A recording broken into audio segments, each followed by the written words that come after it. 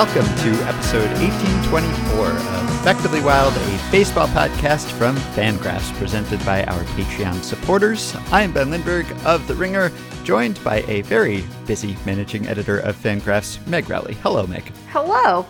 Has this week been wilder than the week or two leading into the lockout? Because those were busy times too, but this is wild. This is wild. I'm struggling to remember that from. That was a whole lockout ago, I know. Yeah, like an entire lockout has happened between then and now. I think in some respects that was crazier because, like Seager went, and that was like a $300 million contract, and we had the Wander Franco extension. That was huge. Marcus Semien signed, and Scherzer. Yeah. What happened? You know what I forgot about? That.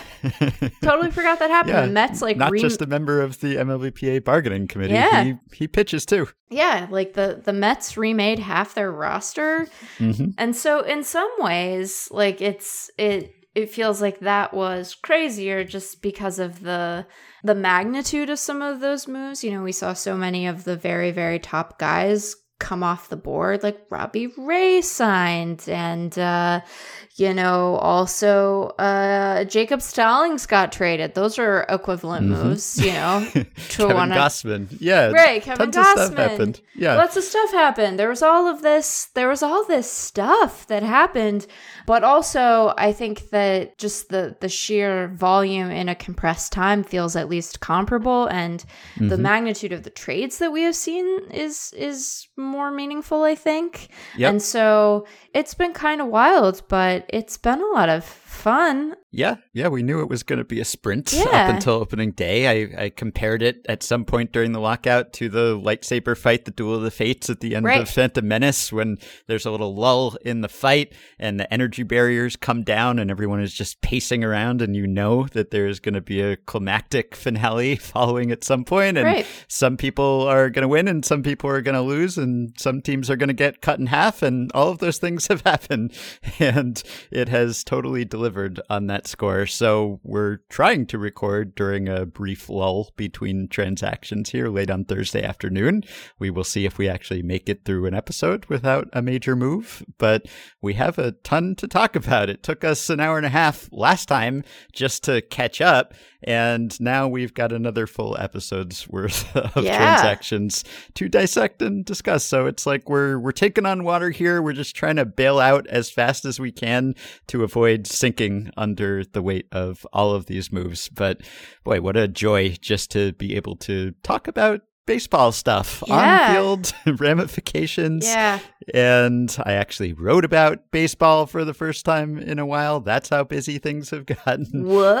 So I know that you've had your hands full coordinating the Fangraphs staff, which has covered every move of any kind of consequence. And I mean, not every single one, almost, but a good many of them. We're wrapping up on a couple of things that we have yet to get to, but they are few and far between. So. Well, we won't get to every minor move, and we will snub some relievers today, as we did last time. Apologies to the utility infielders out there, but we'll get to the big ones. And I do have a few general baseball observations, but maybe we can backload those and save those for the end of the episode and just get straight to the meat and the heart of the transactions, because Carlos Correa is still out there. There are still good free agents and trade targets to be had, but a lot of big names have come off the board since we last spoke. So I guess we could start with Freddie Freeman, who... Sure. I can't believe you don't want to start with the craziest transaction we've seen this entire offseason.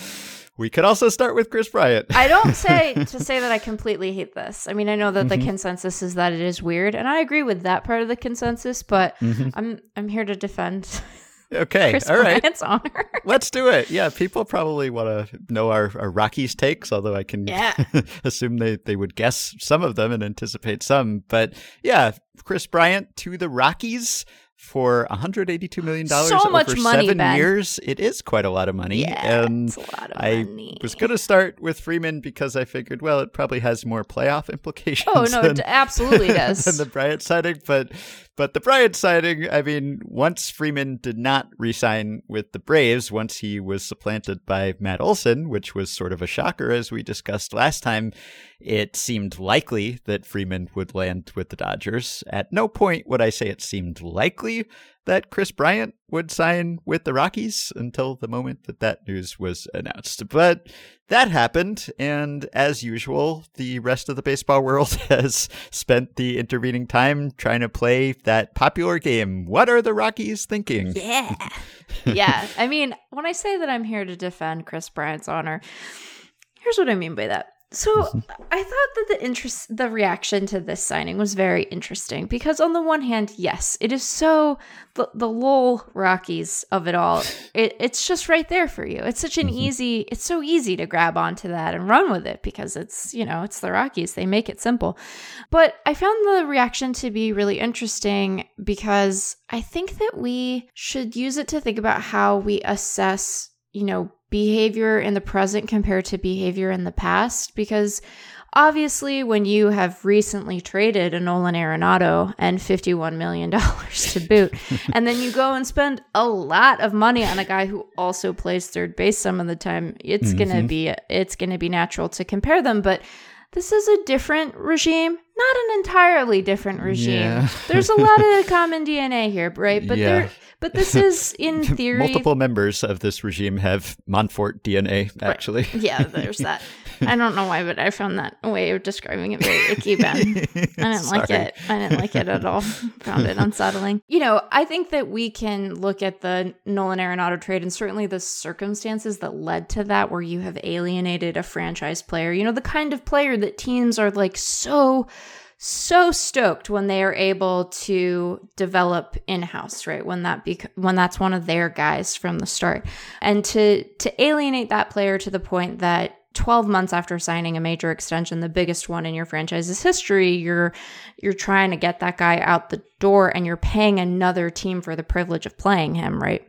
That's bad. Like we were pretty upfront about that when it happened, but I'm curious what we would be satisfied with from Colorado going forward, because I think you can look at this and say, what is Colorado's plan? And that's a fair question because they're a long ways off from contention. Kris Bryant is not 25, right? And so the best years of the contract that they're getting are probably going to come at a time when they are not competitive in baseball at all. Forget their division. They're not even probably going to be sniffing the expanded playoffs. So you think they don't have a plan. But I kind of like the idea of this team saying there's very little to enjoy here. So we're going to give you a Kris Bryant. We're going to give you a Kris Bryant. We probably have to pay a premium to bring him here. We should say a remarkable premium. Dan was struggling to recall an instance, either recent or in the past, that yielded a bigger difference between what Zips projects a player's contract ought to be and what the player actually ends up getting. And the contemporary parallel he had was Eric Hosmer, which when you're comping to that contract, that's not great. But, Kris Bryant's going to be a lot of fun to watch in Coors. I bet he's going to hit a bunch of home runs there. He's going to look great in purple. And he's going to give Rockies fans something to enjoy when they go to that beautiful ballpark of theirs, even though what they are likely to see is not going to be a competitive roster. So, I get that this seems to be consistent with them not having a great understanding of where they are in their own competitive cycle. And I think that is a fair thing to say. But I also think that it's never a bad thing when you give your fans something to be jazzed about, particularly when you're going to go through potentially a protracted fallow period. So I get it. But I also am here to say, it's probably fine. Because it's the Rockies, I have no idea whether they're thinking of it that way. Hey, let's give the fans someone to enjoy while we go through a protracted fallow period. Yeah. It's the Rockies, so they're probably thinking that they're going to the playoffs. This is the final piece we needed to polish off the NL West winning 2022 Rockies, right? Yes. So it seems like they are perpetually in denial or reading the wrong tea leaves about the quality of their team, which is one of the things that has led them to make many mistakes and curious investments. But you're right, it is a contrast to some of the teams we've been talking about this week, such as the A's and the Reds, who have been not tanking, but banking, nutting, whatever we are currently calling it. I know you maybe have some regrets about nutting, but profound regrets has caught on. Some people suggested you might have post-nutting clarity about the term nutting. However, I still enjoy it. So, against the backdrop of teams that are tearing down and have continued to tear down since we last spoke, with the A's shipping out Matt Chapman and the Reds trading away Amir Garrett, not that he was great last year, but that has continued to happen. And meanwhile, you have the Rockies, who are at least signing a star and spending some money and getting a little bit better. And we're in this environment now where, in contrast to when you and I started following baseball, or maybe even covering baseball, we now just sort of accept that almost everyone kind of has funny money, and signing one player doesn't really preclude you signing other players if you are so inclined. And so we do a lot less of, well, you should have paid less for this guy, because we kind of understand that, well, in many cases, it's just a matter of whose bank account that money is going to be sitting in, not whether the team is actually going to get better in other ways. So there are still maybe opportunity costs, but they're less acute than they once were, or than we once understood them to be. And so, yeah, like on the surface, hey, okay, the Rockies got a little bit better. They got a fun player who will be interesting to watch in Coors. It's hard to slag that too much, but then it's the Rockies, and because of what has gone before, it's hard to evaluate this purely in that light. And it's just very apparent that they don't have any kind of coherent plan. And it's not just trading away Arenado and then acquiring Bryant. I mean, it's also not giving a qualifying offer to John Gray, or making any effort to extend him, even though he seemed like he wanted to stay, or alienating Trevor Story too, and also not trading him. I mean, it just doesn't seem like they know how to handle stars, or what to do with them, or how to surround them with competent supporting casts. And that's where you kind of have to question it, maybe from Bryant's perspective, where it's like, hey, you probably had a lot of potential destinations here. Did you follow any news about the Rockies and their stars lately?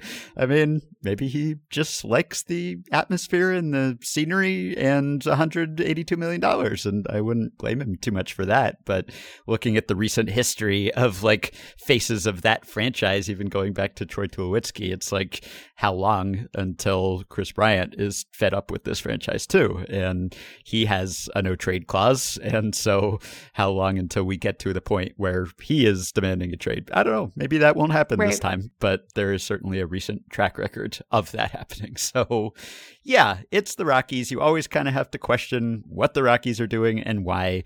I read Nick Groke's analysis of the move at The Athletic, and he basically made it sound like the Rockies have coveted Bryant for a long time, have just kind of fixated on Bryant, that their new GM, Bill Schmidt, who is a former Rocky scouting executive, he was in charge of the draft, and he really, really, really wanted to draft Bryant, and they were planning to take him with their third overall pick in the draft when he was eligible, until the Cubs then decided to swoop in and take him instead. And so there's a little bit of like the one that got away syndrome with Bryant and the Rockies, which like, it's nice that that they like Bryant and that they finally got him, but that can be kind of dangerous too when you get really attached to a player who you missed out on at a different phase of his career, and then you still think of him that way. I mean, Bryant's still a good player, but obviously he does not come nearly as cheap now as he did when he was an amateur and he was eligible for the draft, and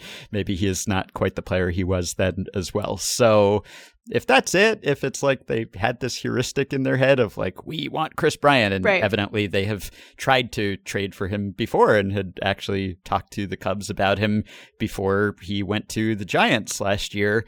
So, you know, if it's that, if it's just like having tunnel vision for, we just really like this guy, then that can get you in trouble sometimes. So I don't know. Be careful out there, Rockies, but at least the Rockies roster is a little more talented and interesting than it was earlier this week. Yeah, it is. And, I think that there has definitely been behavior in the last 12 months that would suggest that, like, these are the new Rockies, same as the old Rockies. But I also think that we are still figuring out exactly what this current regime is going to look like. And this might be indicative of a continuation of an existing theme, or it could be the beginning of something else. And I don't want to give them credit, but I don't want to bury them necessarily either. So they're going to give us plenty of reason to bury them in all likelihood. Like, we don't have to jump the gun there. And so, and then in terms of Bryant, like, I don't know, man, like, you get $182 million to live in Denver. Denver's rad. Like, there's good food there. I am given to understand, and I say this with great affection, that Kris Bryant is something of a square. But, like, there are all kinds of amusements you can enjoy in the state of Colorado that aren't legal in all other places in the United States. So maybe you just want to, like, wear purple and play in a great ballpark and then go home and, like, have a little gummy to help you sleep. So it sounds like a good life to me. I'd do it for less than $182 million. Sure, I think so. Yeah, I mean, if I were a player, I don't actually think that the team's chances of winning would be at the top of my list, which, like, seems like it's taboo for any player to say. And I don't know that most players feel that way because, of course, the people who become Major League Baseball players are intensely competitive. And I do believe that most of them want to win and be on good teams and play in big games. But for me, I am not as intensely competitive. And if I just could go somewhere that I liked living and my family was happy there and they paid me well and I got plenty of playing time and got to hit homers that carried really far because of the thin air, I think I'd probably enjoy that, even if I was surrounded by not the best team. In purple as well. In purple, Ben. An underutilized uniform color, as we have discussed. Yeah, I mean, I don't know. I have to imagine Kris Bryant is, like, a smart seeming guy, and he's also someone who has experienced what it's like to at times have a contentious relationship with your organization, right? Like, I imagine Kris Bryant is pretty clear-eyed about that, and it's weird that it's coming from the Rockies, but it is kind of nice for him to get an overpay considering that his free agency was delayed by a year through no fault of his own. So it's weird that the Cubs don't have to foot that bill. Like, surely, like, their check should be in the mail, but it's just, it's not that I think it is a signing that makes perfect sense. Again, it's weird. Like, this is deeply strange on some level, but I also have just really been struggling to feel exercised about it as, like, a problem because, I don't know, like, Rockies fans get something cool. Kris Bryant gets a big bag of money. The Rockies get to continue to be performance art. Maybe their goals are just different than we understand them to be. Like, that's possible too. Who knows? I'm not mad about it. I'm perplexed by it, but I'm not mad about it. But I was going to say, because you just kind of brought it up, like, in a weird way, having his free agency delayed actually kind of worked in Bryant's favor ultimately. I mean, if he had reached free agency a year earlier, who knows? Maybe he plays differently in his walk year or something, even though that's not generally a thing. But if he had been a free agent last offseason instead, then he would have been not only mid-pandemic, but also coming off of the shortened 2020 season when he did not play well and did not play a lot either. That was a really lousy year for him. So coming off of a bounce back, maybe that actually worked out in his favor. Maybe he made more money in the long run, even though it wasn't in the way that he would have wanted to have that happen. But as for whether the Rockies have turned over a new leaf, we got an email, I want to say it was maybe a couple months ago, from a listener who was kind of hyping up the Rockies hires in the R&D department and the fact that there were new people in charge and that they had seemingly beefed up their analytics staff, which was probably the smallest in the game, and also had, like, resigned after they were asked to do laundry or whatever during the pandemic. And it's true that they had hired some new people and they had a new head of that department, Scott Van Lenten, who was coming from the Nationals, I believe.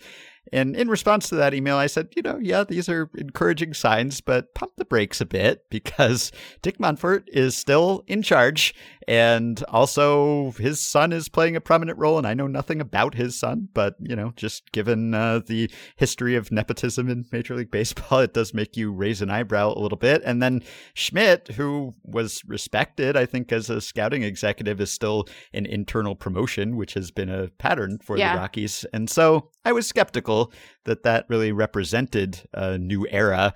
So last week, the Rockies fired Scott Van Lenten after about 6 months with the organization. And not all of the details of what happened there have come out, and I cannot testify to them personally. But one way or another, whether there was fault on one side or both sides, not ideal when the person you lead to hire an important department and revamp your quantitative efforts lasts about 6 months in that role. That's at least maybe an issue with the vetting process or the interview process or however you decided that was a good fit in the first place. And so now the Rockies don't have a head of that department and also still have a very small one relative to their competition. So yeah, I'm not saying that had anything to do with this signing. And this seems like kind of your classic, like Scott Boras appeals directly to the owner kind of thing. It kind of does. Which is interesting after all of the like smoke and weird unsubstantiated rumors about like owners being upset with, Scott Boras secretly pulling the strings behind the scenes in the MLBPA and the fact that Dick Monfort was like leading the negotiating effort on the committee for the owners. And now suddenly he's talking to Scott Boras about free agents again. And don't know what it says about the fact that the owners had the man who made the signing leading their efforts in those negotiations. But anyway,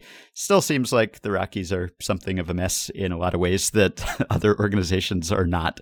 And hey, hope it works out for them and for Bryant. But yeah, this was one that I didn't see coming.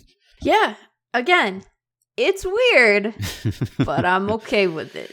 All right, so elsewhere in the NL West, with organizations that have very large R&D departments and also much higher playoff odds, the Dodgers have signed Freddie Freeman to the 6-year contract that he wanted, $162 million, and they have rounded out their infield and rounded out a ridiculous lineup and added another number 5 wearing left-handed hitting infielder to replace Corey Seager. And their lineup is just scary now. I mean, we talked about the Braves deciding to move on from Freeman last time and how that was surprising, certainly in some respects, even though they got a great first baseman to replace him. If you look at the actual difference in the contract terms here, it's so small that it almost makes it more mystifying that this parting happened. It's 6 years and 162 versus a reported 5 and 140 was as high as Atlanta went, and Freeman also reportedly had been seeking something like 6 and 180. But the actual difference, even though there is a 1-year contract term difference between what Atlanta was offering and what the Dodgers gave him, it's a slightly lower AAV, and as people have pointed out, there is a pretty significant gap in income tax between Georgia and California. California's is quite a lot higher. So the actual difference in money that is coming to Freddie Freeman here is negligible, really. And so in that light, you look at it even more and it's kind of makes you quizzical about how did this happen? And you just have to assume that it was some feeling of not being respected enough, not being wanted enough, the communication not being right. And whether that's because the Braves just really liked Matt Olson or they just felt, budgetarily or statistically or whatever it was that they just could not commit to a 6th year for a 32-year-old free agent. It is surprising, and yet it has worked out in a way, like even though it's sad for Braves fans and maybe for baseball fans who like seeing great players spend their whole careers with one franchise, like you had Matt Olson going home to play for the Braves, and now you have Freddie Freeman going home to play for the Dodgers because he's an Orange County kid. He did grow up an Angels fan, but he's from the area. He has a house in Newport Beach. Like, it's convenient for him. He gets to go to a great team that has a better chance than than anyone probably to make it back to the playoffs, get him another ring. So again, like, it's weird that it worked out this way, but once his spot was filled in Atlanta, I can see why he chose the Dodgers. And there were other contenders out there who had expressed interest seemingly. And I saw at least one report that maybe there was a bigger offer out there for him somewhere that he would not be going home to play. But boy, the Dodgers are good. You know, oh my God. They don't make that many huge free agent signings. Like, player development has been such a strength for them, particularly on the offensive side, that they've been able to fill those holes often. I think Andrew Friedman's biggest free agent deal for a position player prior to this had been AJ Pollock, which was like $55 million or something. So this is kind of unusual, but every now and then they are willing to break the bank and flex their financial muscle. You know, when an elite talent is out there, when Mookie Betts is available, you go get him and you extend him. And obviously they feel fairly good about Freeman holding up over the life of this deal.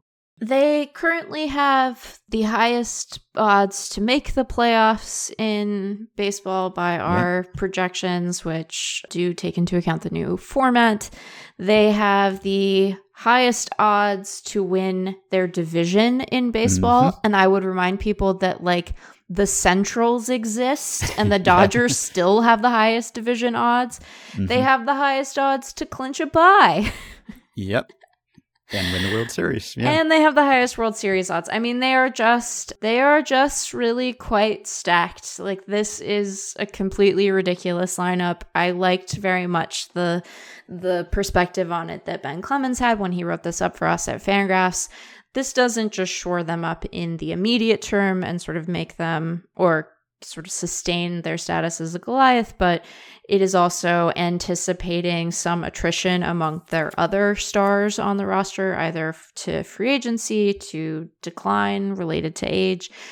And they're just going to be really very good for a long time. I think that they are right now taking the approach that I think we wish a lot of teams would take, which is to say, what about the competitive balance tax? What of it? Again, you're not putting me in jail. You're just making me write a check. So they, for a long time were an organization that, as you said, was sustained by incredibly good R&D, and then they would invest and run big payrolls, but they weren't always doing these kinds of huge deals, particularly for position players. And over the last couple of years, we've seen a shift from them, right? Where they have, when they have wanted to, made very significant investments in the roster and shown a willingness to manage their payroll in a way that is strategic. And I think that they aren't going to ever be a team that is like $1 over the threshold. When they spend and splurge, they're going to do it with an eye toward really securing wins. But I think that they rightly view their money as a resource that they can throw around in much the same way that they have excellent scouting, they have great player dev, they have great R&D.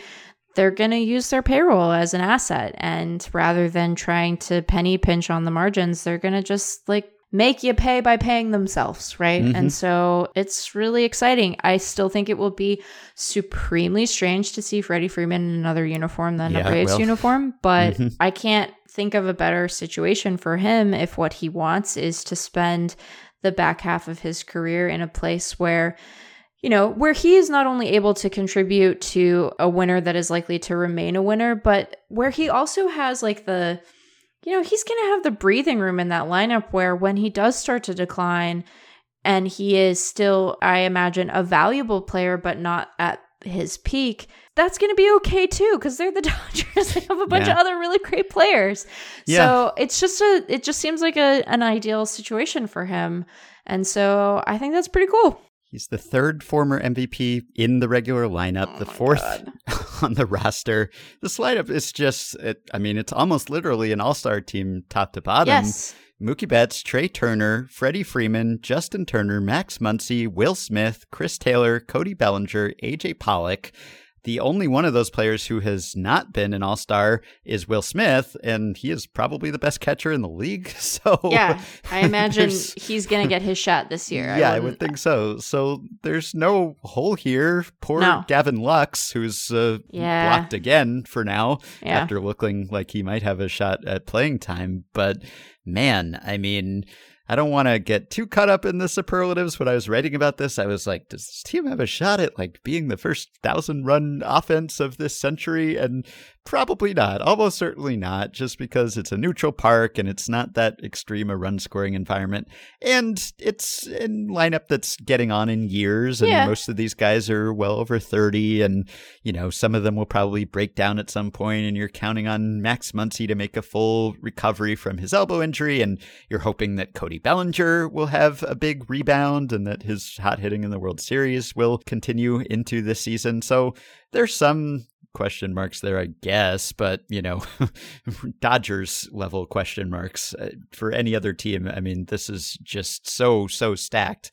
And yeah, I mean, between this and Fernando Tatis Jr.'s absence, this has been a week that has boosted the Dodgers playoff odds even higher. I guess you could say that their starting rotation, their staff, is maybe looking a little lighter in some respects than it has been in some previous years. And of course, both in that area and payroll wise, there is still some uncertainty somehow about the status of Trevor Bauer and whether he will be suspended and for how long. Yeah. As things stand, they are just slightly sub-Mets in projected payroll, over $270 million. So, yeah, this is what the Dodgers can do. They can develop a Will Smith, and they can find and fix a Max Muncy or a Justin Turner, but they can also just, you know, trade prospects and then sign Mookie Betts to a big deal, and they can go out and get Freddie Freeman. So they pick their spots and they spend a ton of money, and man, that lineup is going to be a lot of fun to watch. Yeah, it's just going to be really, really excellent. So that's fun. And I like that. And I don't know if they would articulate it in quite these terms, because obviously, like, their potential trajectory of the Padres looks different now than it did even a week ago, with the news that Tatis is going to need surgery or has had surgery at this point. Yeah. Like, he's either had it or he's going to for sure now. Mm-hmm. So that has changed since the last time we recorded. But like, the trajectory of the Padres is a little different than it was. The Giants still seem committed to winning. And this seems like the second offseason in a row where the Dodgers have been faced with the option of like feeling confident or shoring up an already excellent club in the face of real competition, potentially in division. And they've risen to that again, right? And that's exciting that continues to be a priority for them, you know, and to be able to do it in a way that feels a lot less icky than some of their options last offseason. It's all the better, Ben. Yeah. That's just all the better.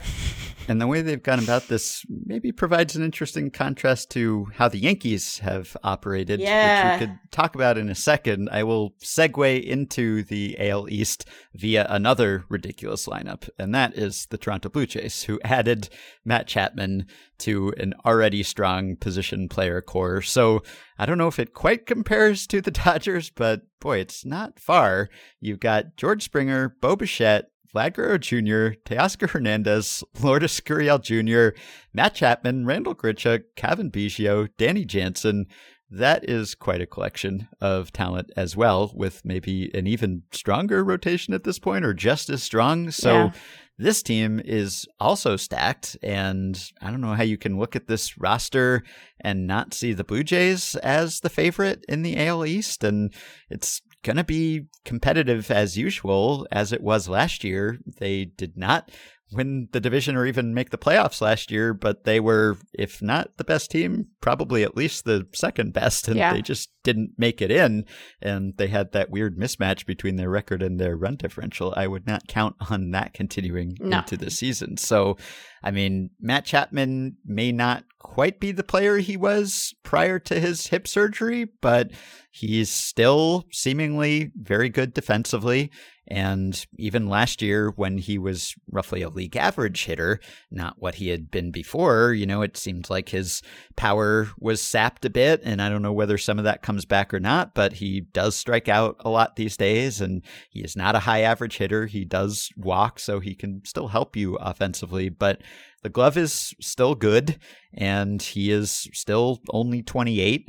And, they had to pay a price for him. And, you did a little state of the A's farm system last time we talked, so we don't have to go in depth on that this time. But they did shore that up even further there. They traded, I guess the headliner was Gunnar Hoglund, right? Yeah. Toronto's top pick last year. Yeah. And then they also added infielder Kevin Smith, who maybe is an immediate replacement for Chapman, and then a couple of pitchers, Zach Logan, Kirby Snead. So this fits in with the A's pattern we talked about last time, where it seems like they are targeting players who are, well into their 20s already, like major league ready guys who can step in now or sometime soon and maybe lead to a shorter rebuild than you would expect. So it's tough, obviously, for A's fans now that both of the Mats have gone, as well as Chris Bassett and maybe Minaya and Montas, and who knows who else will follow them sometime soon. But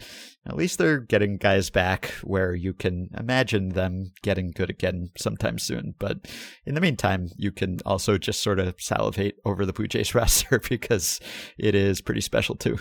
Yeah, we talked about the Dodgers odds. I mean, the Blue Jays for us now lead the American League in their combined playoff odds. They lead the East in terms of their division chances. They do not have the highest odds of winning their division within the American League because, the East is pretty stacked, but they're positioned to clinch a bye, and they have the highest World Series odds in the AL. They're just a very, very good team. And it sounds like some of the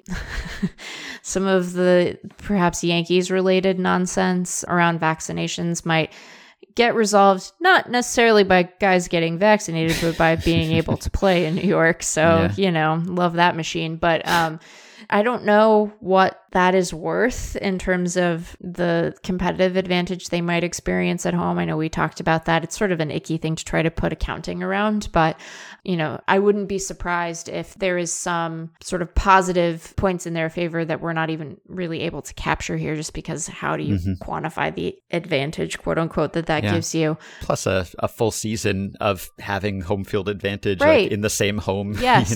Playing in one park can't hurt. Yeah, not having the disruption of playing here and there. I know that there were aspects of playing in Buffalo that some of their players probably liked, but yeah, I would imagine that being able to actually be at home for real has some sort of psychological benefit, if nothing else, right? So there's that piece of it. I like, and you could ask, why do we care what you think of prospects, Megan? That's like not an unfair question for our listeners to ask, but I find this return for Oakland to be underwhelming relative to what I think I had envisioned Matt Chapman sort of netting for them.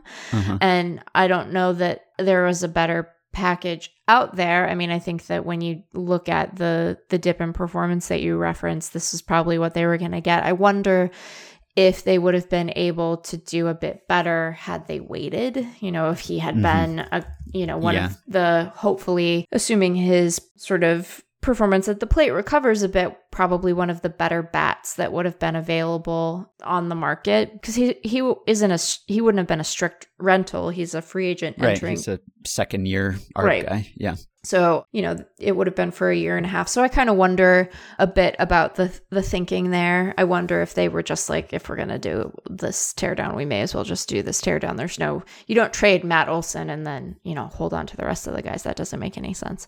So it is a bummer for A's fans, and I imagine for like the people who work for the A's, other than their ownership group, because you surely would like to try to win rather than not. So, I feel for those folks too. But yeah, the Blue Jays, they're sure going to be fun. I think that I wonder, I'm asking myself this question live, so I don't have an answer. I often think about like, where is the first Fangraphs World Series ring most likely to come from, right? Like, who amongst the many Fangraphs alums who have moved on to teams. Has there not been one yet? I'm sort of surprised. I don't think we've had one yet. I'm probably forgetting someone in a way that's like rude and insulting, and to whoever you are, I'm sorry, but also you have a World Series ring, so like you're probably doing fine. But I think that this, at the very least, shifts the odds appreciably in Carson's favor. I don't know if I think that the Blue Jays are the most likely option, but we got the Blue Jays, we got the Rays, the Brewers, the Phillies. Some of that would come at Jeff Sullivan's expense. Yeah, if that is true. But, oh no. Yeah, so you look at the East, and it seems clear to me that the Blue Jays are the most talented team in that division and have the highest playoff odds. You have the Rays, who I guess according to the playoff odds have the third best chance at winning the division, but there is always that ongoing question of do the Rays just break playoff odds and projection systems because they are so deep, right? And they have such a great farm system and they can just move those players in there. Right. And it's not like they've been active this offseason, like they've been linked to players, including Freddie Freeman.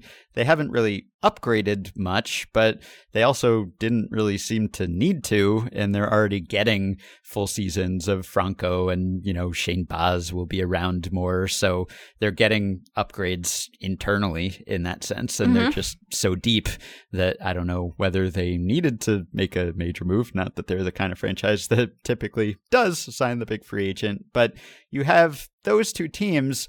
Then you have the Yankees and the Red Sox, who have been comparatively, well, not idle. I guess the Red Sox have been fairly idle. They signed Jake Diekman, but not a whole lot else. The Yankees have been busy, but to what end, I think, is what a lot of their fans are wondering. So you look at the moves that they've made, and we talked a little bit about the Gary Sanchez trade and getting Josh Donaldson and Isaiah Kiner-Falefa in exchange for Sanchez and Gio Urshela and what they were thinking there. And since we spoke, they have re-signed Anthony Rizzo on a 2-year, $32 million deal. Another player with questionable vaccination status. I believe he was asked about it this week and gave one of those answers where, if you got vaccinated, you probably just say, yeah, I got vaccinated. And if you don't say that, then maybe you didn't. I think he said something about how he doesn't think it's going to be a problem, which I guess could be because he got vaccinated, but might also just be because he thinks that New York City will change its rules to accommodate the Yankees. And maybe it will. I would not be at all surprised if that happens.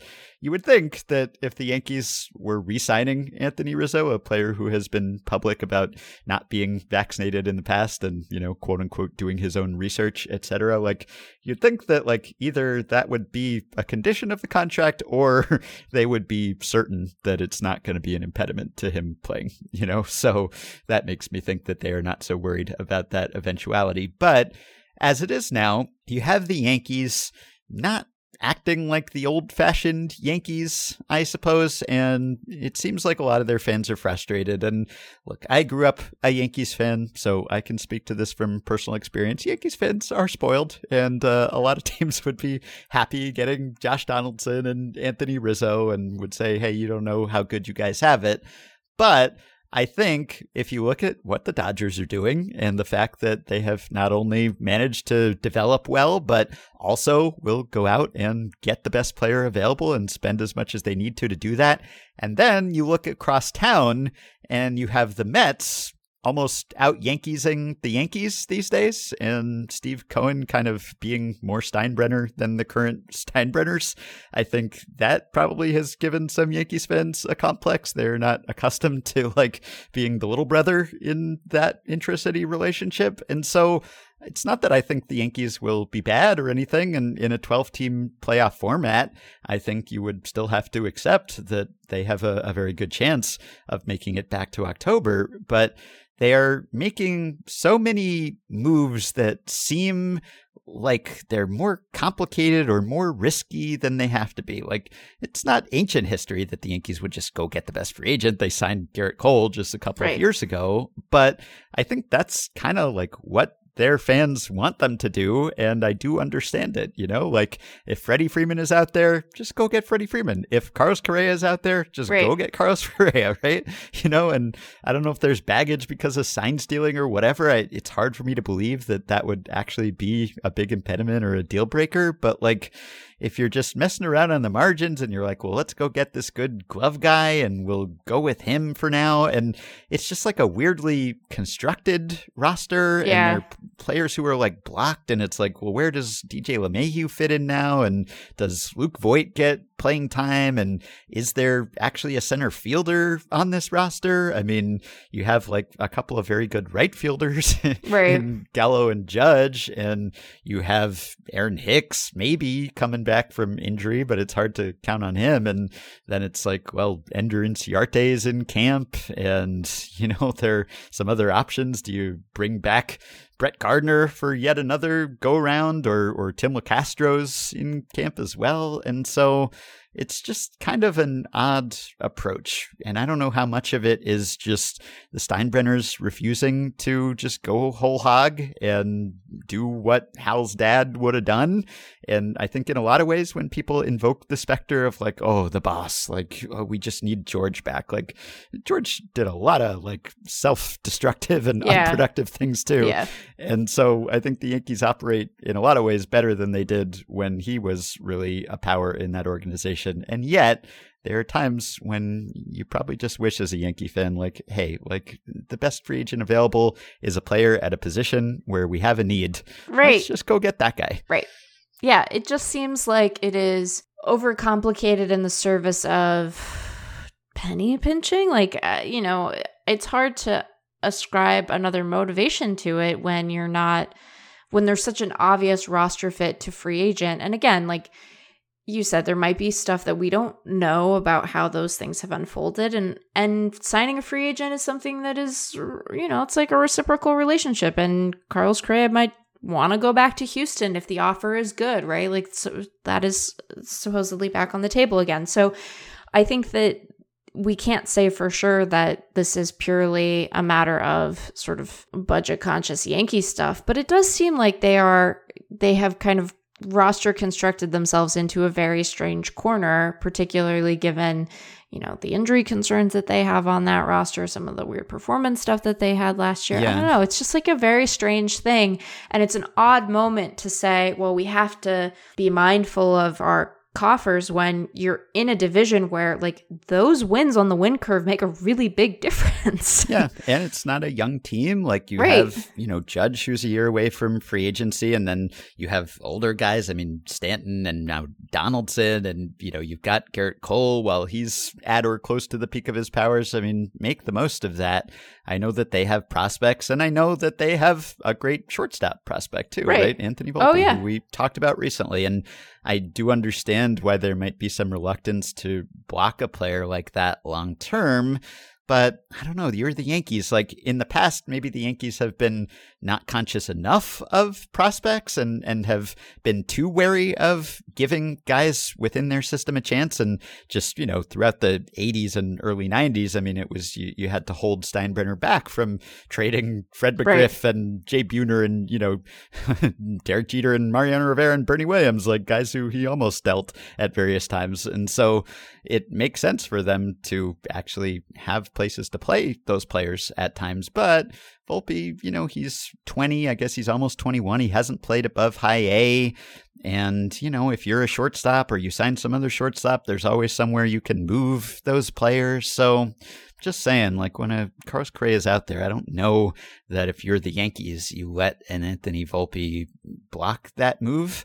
So it is odd. And if the complaint about them last year was that they were too slow or too old or too unathletic or too right-handed or whatever, like some of that maybe was overblown in my mind. But if you just go out and get Josh Donaldson, you're kind of doubling down on all of those things.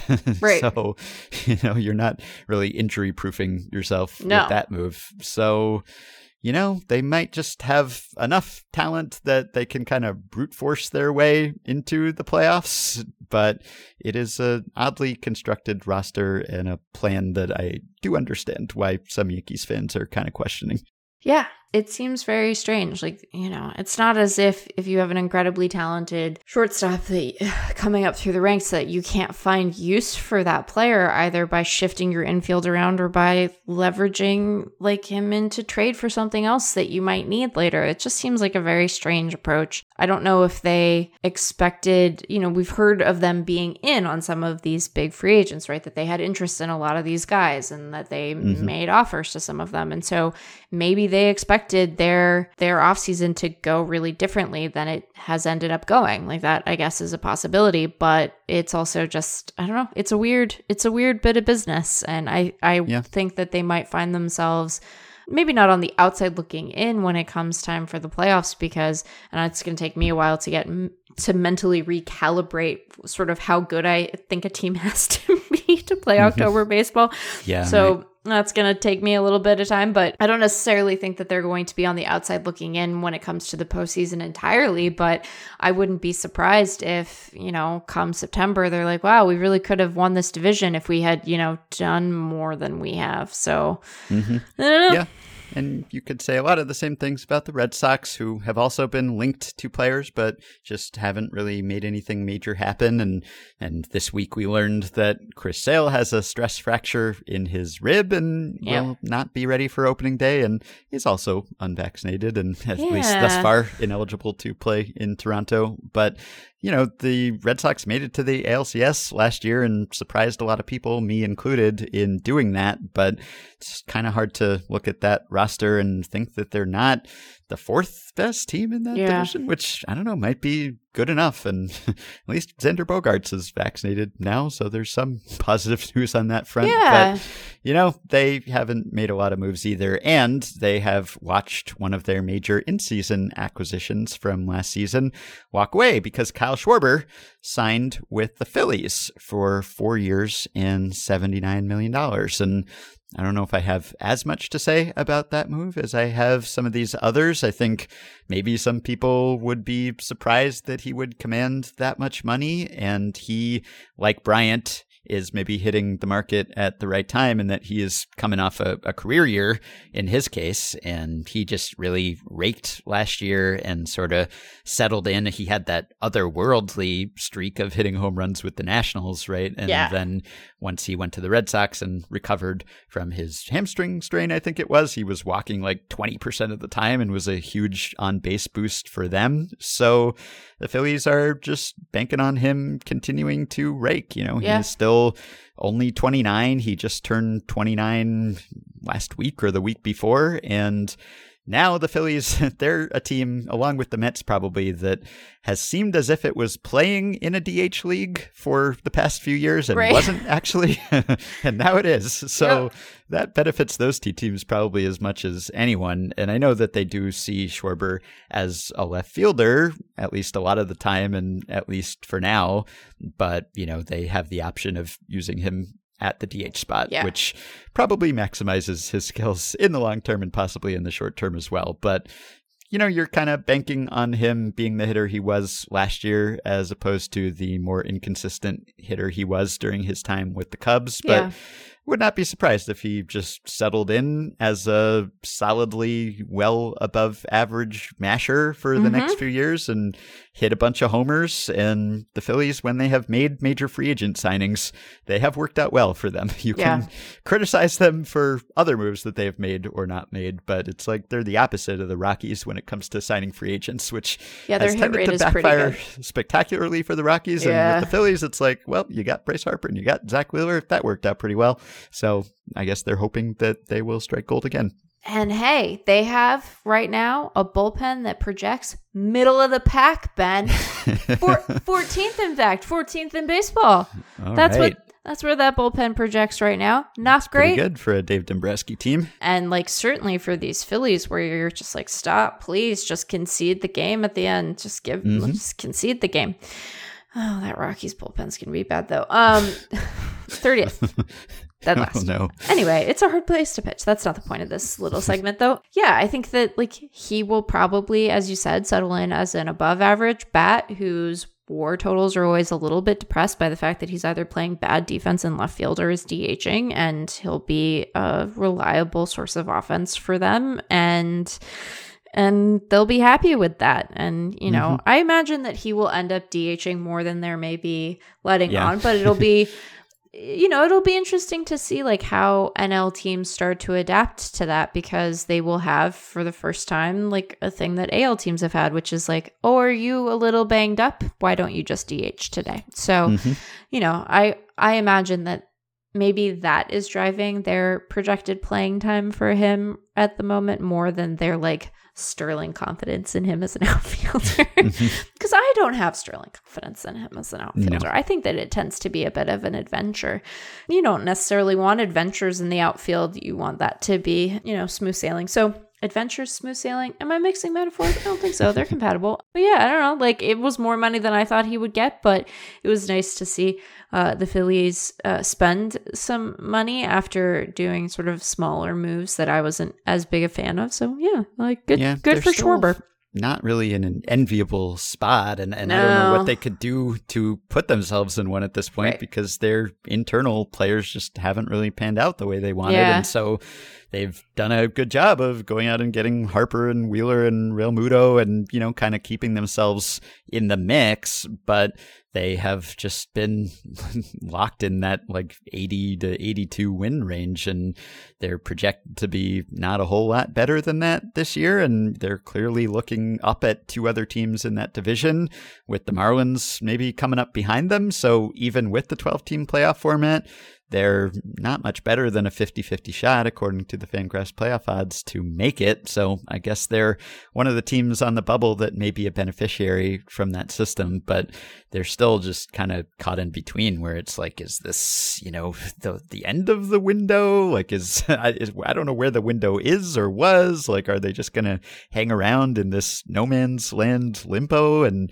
hope to be decent enough to luck into a playoff spot one of these years? I don't know. It's tough. It's the rebuild that kind of infamously didn't really work out the way that anyone expected it to, but they're still in the running. So along those lines, I guess the last big bullet point, the last team of major interest right now is the Cubs, who won the Seiya Suzuki sweepstakes. 5 years, $85 million.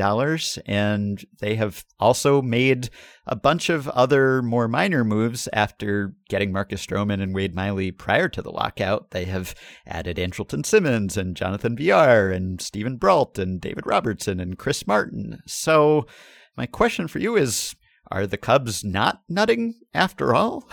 Because it certainly seemed, and, you know, I guess I could have found a neat transition to the Cubs, because we were just talking about a bunch of former Cubs. Who have signed big contracts elsewhere, right? And there is still that question of what could have been if the Cubs had just invested in their own roster instead of complaining about biblical losses and now bidding on the Chelsea Soccer Club, right? The Ricketts are doing that this week. But it does appear that they are trying to breathe more life into the Major League roster than maybe I expected them to after they divested, let's say, at last year's trading deadline. So I didn't really expect them in the wake of that to be big players on the free agent market so soon, and yet they have been. And they have spent more money on a Japanese position player than I guess anyone has before. And to convince a Japanese player not to go to the West Coast, which just because of the travel is always often at least the preferred destination, they clearly sold Suzuki on what they're putting together here. Yeah, it's interesting because it's like they're still bad. Like, they're not. We don't think they're going to be very good as a team. Like, they have 0.1% odds of winning the World Series. They have 9.3% playoff odds. Like, they're still not going to be good, but it suggests that they maybe anticipate being good soonish in a way that I find intriguing, given just how thoroughly they seem to have committed to the fire sale. So that was the part of the signing that I found the most sort of interesting. It's like, how soon do you think you're going to be good? Because it's got to be pretty soon for this to make sense. Now, as we spent the first 10 minutes of this episode talking, sometimes teams have a really bad sense of this stuff and like they are misaligned. But that is not my impression of the Cubs front office. So I don't quite know what they think the next 5 years of their team looks like, but they clearly think it looks better than I was mentally adjusting for. And so I find that part of this to be pretty fascinating. Yeah, because a lot of the bright spots on the roster last year, at least in the second half, were players who surprised and kind of came out of nowhere and were fun, but also potentially are older. Fluky. Yeah, fluky and older than you think they are. Like, you know, the Patrick Wisdoms and the Frank Schwindells and the Rafael Ortegas. So I guess it's good that they are bringing in some more established players and not counting on those performances continuing. But yeah, it does make me recalibrate where I think the Cubs are, or where I think the Cubs think they are. Right. So it is kind of confusing, but I am very eager to watch Suzuki and see what he turns out to be, because the stats in Japan have been incredible and he does a lot of things well. And the projection systems are perhaps not quite as sold on all of that translating fully, but there are a lot of scouts who have submitted glowing reviews. So it seems like he should be a fun player, and at least there's something to watch. It won't be Chris Bryant, and it won't be Kyle Schwarber, and it won't be Javi Baez, but at least it'll be Seiya Suzuki and Marcus Stroman, I guess. Well, and as we also spent the beginning part of this episode establishing, like, I am a fan of teams that are, you know, not necessarily going to be good, at least giving their fans something to be excited about. And he won't be the only player on their roster that you can say that for, but he'll definitely be one of them. So, like, that's kind of cool. And speaking of that kind of move, I think the sentimental favorite signing of all of the baseball internet this week, which we talked about with Dan Szymborski when he was on the show recently and kind of fantasy casted Zack Greinke returning to the Royals. And that actually happened this week for 1 year and $13 million, which I think brought warm feelings to everyone's heart just to see Greinke back in a Royals uniform. He is obviously diminished at this stage of his career, but still very much in the crafty righty mold, I guess, and still has the guile and the finesse and the command and can still get hitters out. And he's still fun to watch because he has so many pitches and a broad range of speeds. And just to see him go home to the Royals should be a lot of fun. So, I mean, some of the Royals reunion stories of recent years have not actually worked out all that well, but this one, this I like a lot just because of, you know, what he meant to that franchise and what it meant to him earlier in his career before he went to the Brewers, and just getting to see things go full circle. Like, who doesn't love Zack Greinke? And I love the idea of watching him in the powder blue again. Yeah, I think it's great. Like, it's just a very exciting kind of fun thing. And I'm glad he gets to, I mean, I just like it when people get to go where they want to be. And it seems like that's where he wants to be. And who knows how long he'll be able to be a big leaguer. And he might soldier on 1 year deals for a while, or maybe this will be kind of the end of the line for him. But if it is, like, very cool to get to go back to the beginning and do it on your own terms. Pretty cool. Yeah, so I guess we have hit on most of the major signings there, and we mentioned the Amir Garrett trade. That was another Royals reunion that maybe didn't work out all that well, so Mike Minor going back to Cincinnati with cash, most important to the Reds probably. And then, you know, the Giants made some smaller signings, Jock Peterson and Matt Boyd, so get your Matt Boyd NL Cy Young bets in for this year. And Peterson, who I guess was less of an extreme platoon split guy last year than he had been before when he was treated that way, but historically has been that type. But the Giants did a great job last year of mixing and matching and playing matchups and finding the right times to play players to make the most of their strengths. So those signings sort of fit in with their recent model. And then Atlanta used some of its Olsen versus Freeman savings, I suppose, to bring back another playoff hero, Eddie Rosario. Rosario. Yeah. And also add Colin McHugh and a couple other more minor players. So, little moves around the margins. But I guess we have hit on the big things. I don't know whether there were any other transactions you wanted to highlight. You probably got some tweets about Archie Bradley going to the Angels because I didn't get even one, Ben. Oh, great. Okay. Maybe people have forgotten. Maybe so. maybe people have forgotten about the poop. Could be. Yeah. They've moved on to other things, but maybe Archie Archie Bradley moved on? I don't know. We don't know. Yeah. But yeah, not a one was shocked by that. Can I ask a question that I have been noodling on, and we don't have to answer it on this podcast because we've been going for an hour now, but you mentioned the Phillies as sort of at this point famous example of the rebuild not working. And I'm curious, so we have this expanded playoff field.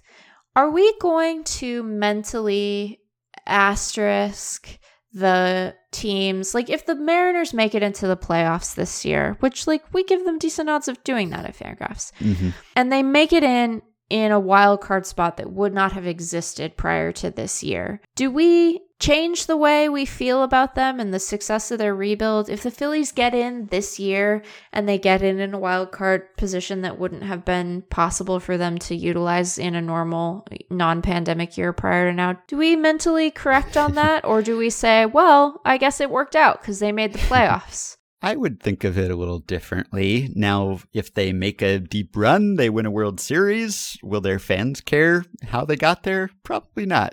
But I think it would be fair to be aware of how that team performs over the long haul. I mean, if you embark on a full-scale rebuild or whatever you want to term it, you're hoping that you come out the other end with a team that could win division titles and maybe multiple division titles. You're not hoping for a team that can maybe squeak into the 11th or 12th playoff spot, right? And so if that happens, you take it and you're happy to have it, but I don't think that's the goal necessarily. If that's where you peak, if that's where you max out, I think that would be seen as something of a disappointment. Now, if the Mariners were to, say, win a wild card as an intermediate step from never making the playoffs to making the playoffs in a more convincing, commanding way, that would be fine. I think we've talked in the past, I think, maybe about how you want that to happen or don't want that to happen, or whether you want to wait for it to be not a weird kind of fluky defying run differential and sneaking in only to be eliminated immediately, or whether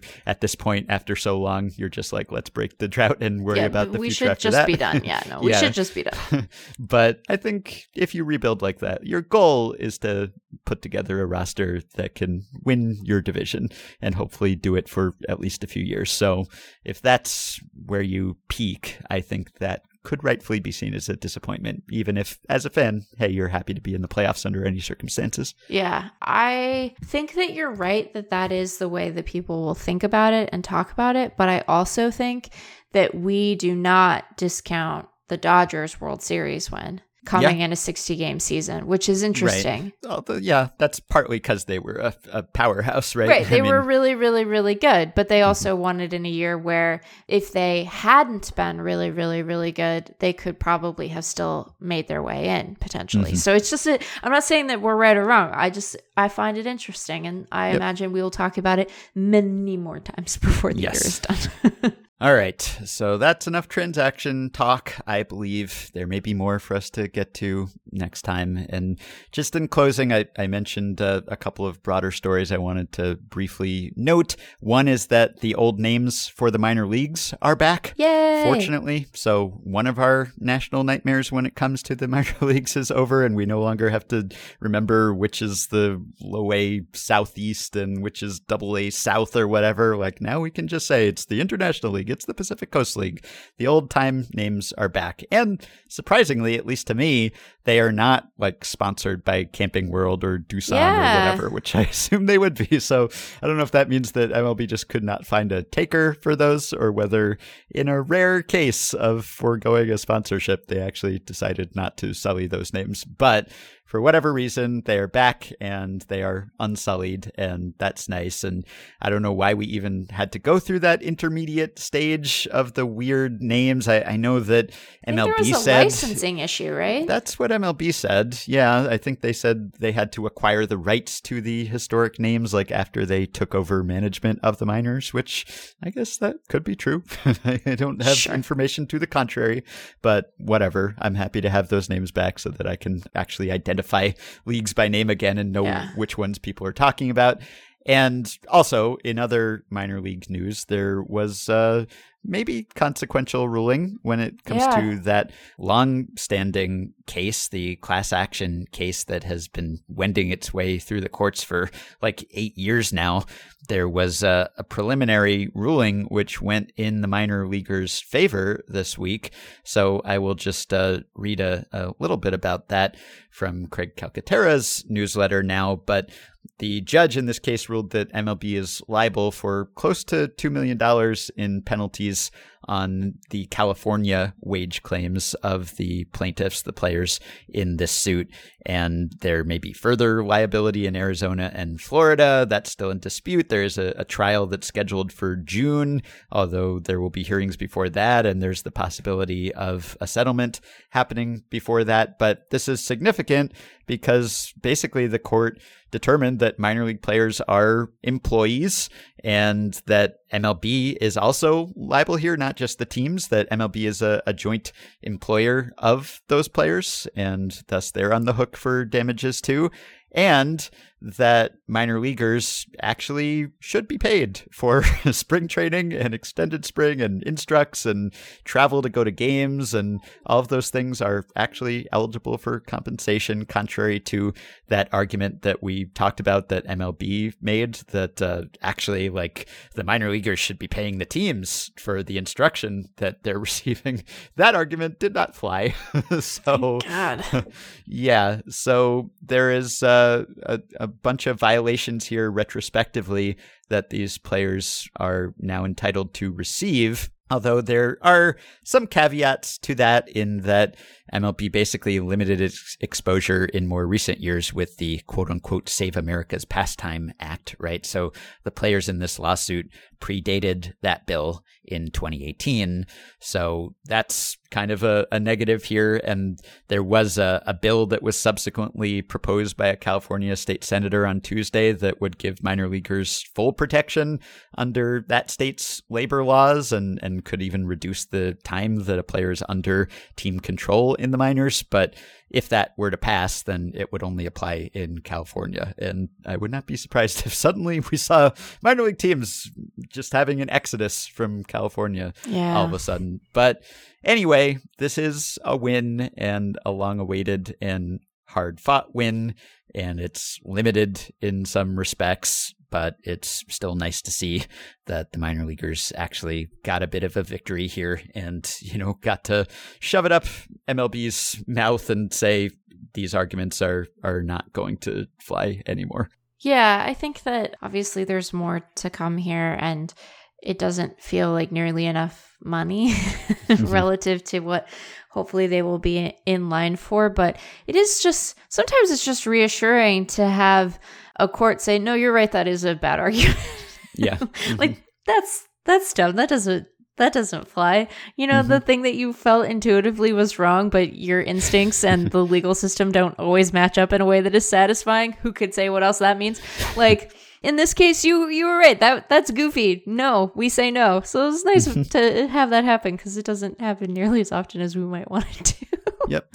It was a 181-page decision rejecting MLB's claim that minor leaguers are seasonal employees. I'm always flummoxed when I see how long bills are and how long court decisions are. It's like they're all novel length. They're like Lord of the Rings length sometimes, and it's like, how do you have time to read these? I mean, I know the answer is that no one does read them, and the legislators don't read them, and maybe they get a summary from their staffs or something, but how do you even write that many pages? Couldn't this have been a page? I mean, there's probably a summary, but maybe it's just the excessive legalese that leads to way more words than you need to say anything. But I'm always kind of impressed by hundreds of pages, and yet also daunted by the idea that anyone could ever actually reckon with all of that. But anyway, good news on that front. And the last bit of good news is that we talked a little bit about how the new CBA prohibits players from being optioned more than, 5 times within a single season. And there are also restrictions on, like, can a team, claim a player multiple times in a season without that player passing through waivers, and it does carry over across organizations. And so some of the more egregious cases that we have documented where players were demoted and promoted, like a dozen times or something in a season, that cannot happen anymore, which is welcome and long overdue. And also, one thing that we didn't mention that is related to that is that IL stints, injured list stints for pitchers. Back to 15 days. Yeah, back to 15 days and optioning pitchers now 15 days instead of 10, which was, I think, something that was planned to go into effect maybe for 2020 and then was suspended because of the pandemic. So it's not a new thing, but it is happening. And that is good too. So I think those two changes in tandem should cut down on a lot of the roster churn that led to us, debuting our Meet a Major Leaguer segment because we just didn't know who any of these players were. So that's, I guess, maybe bad news for a few players who may not make it to the majors because of this, but it is good news for players who do make it and maybe can be more assured of not being shuffled back and forth from AAA to the majors and having phantom injuries constantly, like not having to figure out who is this reliever who I've never seen before and is suddenly here and then will be optioned right after that game and then he'll be back up next week and then he'll be gone again. There will still be some of that, but hopefully a lot less, and that has been so rampant it's really been out of control. So I'm glad that at least has had some steps taken to address it. Yeah, I think that there are going to continue to be little nuggets that we find interesting, and those were definitely some of them. But yeah, it'll be nice to have a little stability. I mean, I'm on record about how much I do and do not want to move ever in my life, and so the reality of, rosters up and down is just overwhelmingly stressful to me. So I'm glad it's minimized, at least to some extent. All right. Well, let's end now before any other huge news breaks. I guess we got through this podcast with the only signing being the Angels adding Ryan Tepera, 2 years and $14 million. Okay. So shoring up their bullpen a bit, but Fine. It's something. Yeah. All right. So we will end there and we will wait to see what happens next. All right, here I am a little later to add another little bit of news that broke while we were recording. The Cubs signed reliever Michael Givens, so add him to the list of transactions that suggest that they are not nutting, at least not to the extent that they could be. I also wanted to pass along this quote from the Washington Post beat writer for the Nationals, Jesse Doherty. Some early DH reactions from West Palm. Quote, people are going to watch Nelson Cruz hit instead of Pat Corbin, so that's good. That was Corbin's take on the universal DH, and I've got to say, I feel much the same way. This is one of those weeks when it's not too hard to be a baseball podcaster. The topics suggest themselves. Those months when we had to scrounge around and dig deep for topics seem like a long time ago all of a sudden. I wish every week could be as eventful as this one, but we thank you for joining us for the lean weeks as well as the busy ones. You can support the podcast on Patreon by going to patreon.com/effectivelywild. The following 5 listeners have already signed up and pledged some monthly or yearly amount to help keep the podcast going and help us stay ad-free while getting themselves access to some perks. Justin Klein, Anthony Varco, Jeremy Bernfeld, Dylan DeThomas, and Andrew Lindsay. Thanks to all of you. Of course, if you sign up for Patreon, you can get access to the Effectively Wild Discord group solely for Patreon supporters, as well as monthly bonus episodes with me and Meg, and many other extras. Any and all of you are eligible to join our Facebook group at facebook.com/group/effectivelywild. You can also rate, review, and subscribe to Effectively Wild on iTunes and Spotify and many other podcast platforms. Please keep your questions and comments and suggestions coming for me and Meg via email at podcast@fangraphs.com or via the Patreon messaging system if you are a supporter. You can follow Effectively Wild on Twitter at EWPod, and you can find the Effectively Wild subreddit if you are so inclined at r/effectivelywild. Thanks as always to Dylan Higgins for his editing and production assistance. We will see how many more moves are in store for us this week. One way or another, we will be back with one more episode before the end of it, so we will talk to you soon. These straight folks think that winning gives them license to kill. but number good is better than number one. Consider the source and ignore if you can whatever is said to undo the plan. Consider the source and ignore it, my friend. You're doing just fine. Keep on keeping on.